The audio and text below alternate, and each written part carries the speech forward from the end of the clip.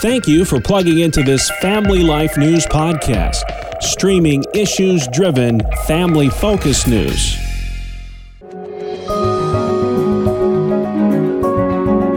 National Marriage Week is coming soon. It starts on February 7th and runs through Valentine's Day. I'm Greg Gillespie, and on our news feature today, Arlene Pellicane, a spokesperson for National Marriage Week USA. Arlene, tell us a little bit about how National Marriage Week got started and what the emphasis is. Yeah, you've heard of things, like a recycling campaign or an anti-smoking campaign, things like that.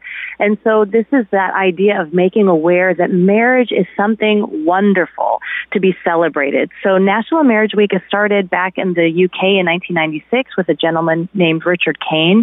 Came to the United States in 2002 and kind of really gained traction in 2009 when Chuck Stetson and Sheila Weber took it on, and they made a website and kind of made it a national place that different people for marriage could pool together. And so that's been a wonderful legacy. It's currently directed by Carl Caton, who is at the Marriage Initiative. And the whole idea here is to help people celebrate marriage, help our society to value marriage, and then support marriages to give them resources so they can become more successful in their marriages. If you go to marriageweek.org, so that's that main website, marriageweek.org, you can look at a national calendar that will show you different marriage events happening. So maybe you're looking for something in your area that you want to attend, or maybe you want to go on a vacation and you want to look for a nice city that you want to go to and go somewhere, or maybe your church is sponsoring something and you'd like to put it on that national calendar. So that's one way you can get involved.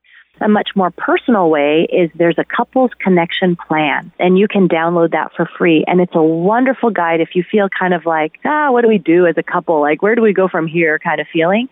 That it's a plan that will help you connect. It includes the 5 love languages, to explain those from Dr. Gary Chapman, my co-author of Screen Kids, and obviously of the 5 love languages. It gives you sometimes you might think, I don't know how to compliment my spouse. Maybe I'm not really that happy with them right now. It gives you suggestions for things to look at, for your spouse. It gives you a sheet that you could write goals in different areas of your life. So it's very practical and inspirational. That's the couples connection plan on marriageweek.org. As you consider what's happening in the United States, what's your sense of how the institution of marriage is doing these days? We see this sense in our young people, right? Do they want to get married? And I think the more we can model healthy marriages, the more people will see that value. They've done this research at the National Marriage Project, and they've seen that, happiness is very important to today's culture, today's young person. I just want to be happy. And sometimes they equate, I don't want to get married because that will make me unhappy, because all the married people I know seem to be unhappy. And yet social science actually proves otherwise, that the odds of happiness when people are surveyed, if they're a college grad, they increase by 29%. If they have a higher income than most, it increases by 51%. If they're married, it increases by 102%. So marriage truly, that shift to occur, so that when a young person thinks about marriage, they can realize that's a way that I can have a significant life, building a life with someone, having a family, not being lonely in the future. And it's something really beautiful to look forward to. Arlene Pellicane with National Marriage Week is with us. What else are the statistics telling us about marriage? Marriage is kind of the unsung hero in terms of anti-poverty. Statistics show that if a young person will finish high school, work full-time, and wait till they're 21 years old to get married and have children, they have a 2% chance of living in poverty. But if they don't do those things, they have a 77% chance of living in poverty. So I think as young people start understanding this and learning this, it helps them to realize that, wait a minute, this is something that's really good for society, actually. And one thing I love to say is you don't have to come from a happy home to create one. Many times people think, I didn't have the good example, so it's over for me. But we can learn, and that's what National Marriage Week is all about. Arlene, what can churches and how can the culture, how can churches, how can people model that there are hard times in marriage, but there's hard times in singlehood, there's hard times at work, there's hard times in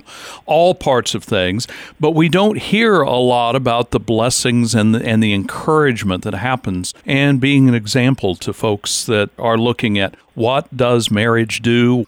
For churches, like let's say you're a youth pastor listening, or you can get the ear of a youth pastor, once in a while have someone talk about the value of marriage. Maybe it's a very happily married person in the congregation that's sharing their tips with the kids, or maybe it's someone who really had a very bad marriage and maybe they're in a second marriage and the things that they've learned. So showing kids, I think that's really important, that talking about it and showing, these are ways that you can find hope. These are ways that you can learn good habits. I think, date nights, if a church sponsors a fun date night, I just talked to someone who had a comedian at their church come, and she said it was so therapeutic and wonderful to sit in that room and just laugh next to your spouse and a bunch of other couples. So churches to sponsor more activities like that to encourage marriages, marriage conferences, marriage seminars, all those kinds of things. Those are ways to encourage couples and to help them. If our listeners want to find some resources for encouraging their marriage or talking with young people, how can they find out more about the issues you and I have been talking about and about National Marriage Week? Yes, so you can go to marriageweek.org, marriageweek.org for all those different things like the Couples Connection Plan, and my podcast is called The Happy Home. Arlene Pellicane is a spokesperson for National Marriage Week USA. National Marriage Week is February 7th through the 14th. Let me invite you as well to check out our radio podcast page at familylife.org.